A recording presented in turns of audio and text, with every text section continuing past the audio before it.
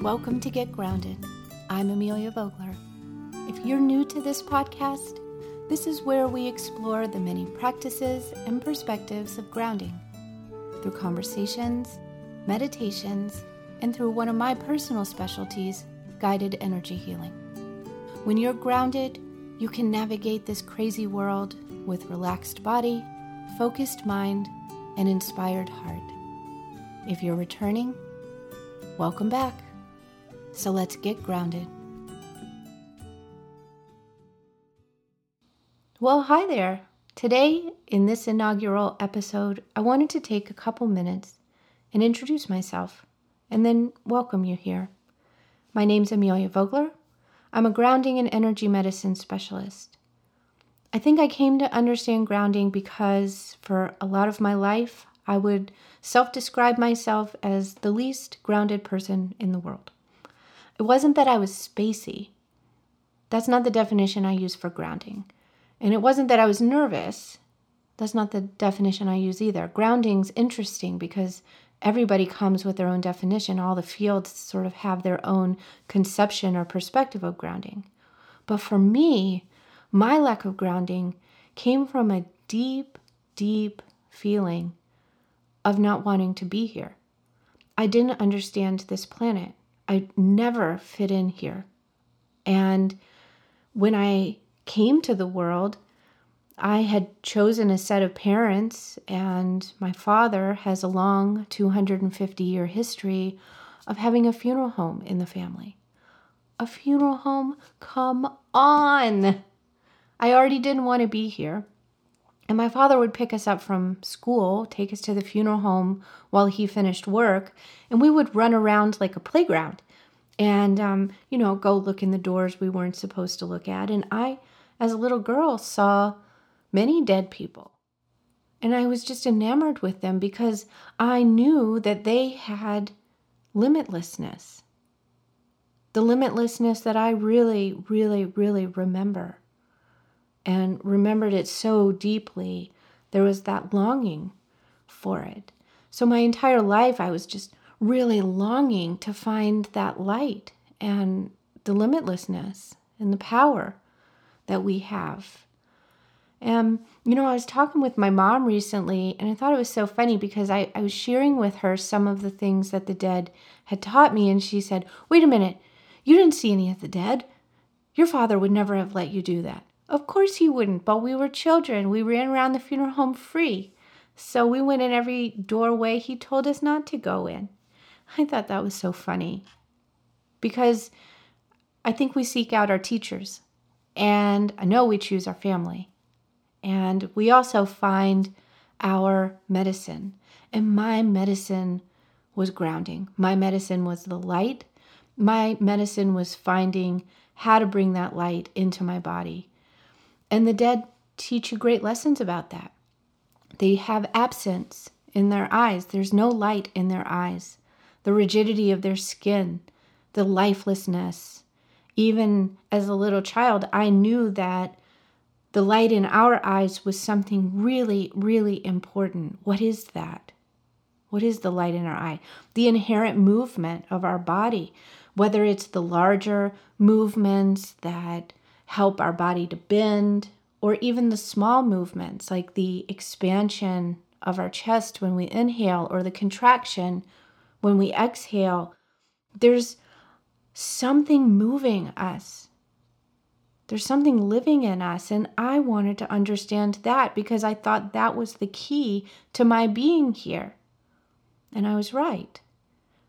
So ever since I was a little girl, not only did I understand that there was something really important about the life that lives through us, the energies that live through us, I could also see the colors of the energy field around people. I knew things I wasn't supposed to know. I would sit in the little carriage in the grocery store, and my mom would, leave to go and pick up oranges over there, and people would walk past, and I would get these overwhelming feelings of suffering or sadness or physical pain. I could empathize deeply.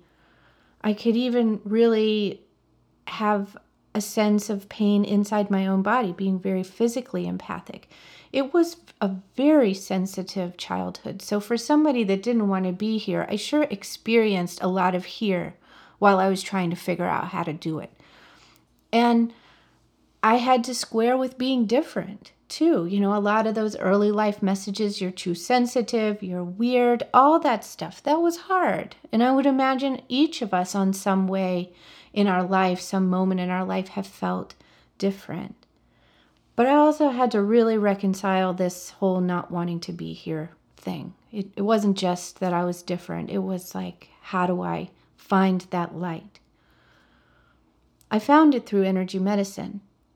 I found it through meditation. I had little moments in my life, little experiences that would slowly guide me to this field of working with the light and working with energy. And once I got savvy with realizing I could be both there and here at the same time, my gifts started to open up incredibly. Like just the colors that swirl around people became so bright. My intuition became so laser focused. I started to really take that physical empathy, that feeling inside my body, and using it as data to help people understand more about what was going on in their life. Patterns and information started flooding in. And I started to see everybody's different. We're all unique. We are all special. All of the colors that each of us have are different. They flow differently. And I also started to see that in life, we're all suffering for some great end. We're all here. We all have challenges. We all have pain. And it leads us to something, as we grow. And I just saw the amazing capacity that each of us has, that you have, when you start listening to the light in you and start seeing how each of us is contributing to this larger world in only the way that we can. That's the process of grounding that my work has really been dedicated to. How do we really be here? It's not just the unwavering, sturdy nervous system, although that's a part of it. That sturdiness comes from being safe. Or that sense of really like, here, I'm grounded here. That's a part of it. But grounding is the art of finding your way to your gifts. It's learning how to honor them, celebrate them, and share them with the world. It's the process of finding your light and falling in love with it. And this podcast is all about finding your light, learning to bring that light out into the world, learning how to befriend your light through meditations and energy practices.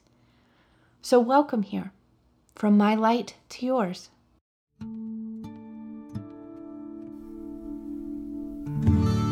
Well, thanks for listening. I hope you're feeling a little more relaxed in your body, a little more focused in your mind, and a little more inspired in your heart.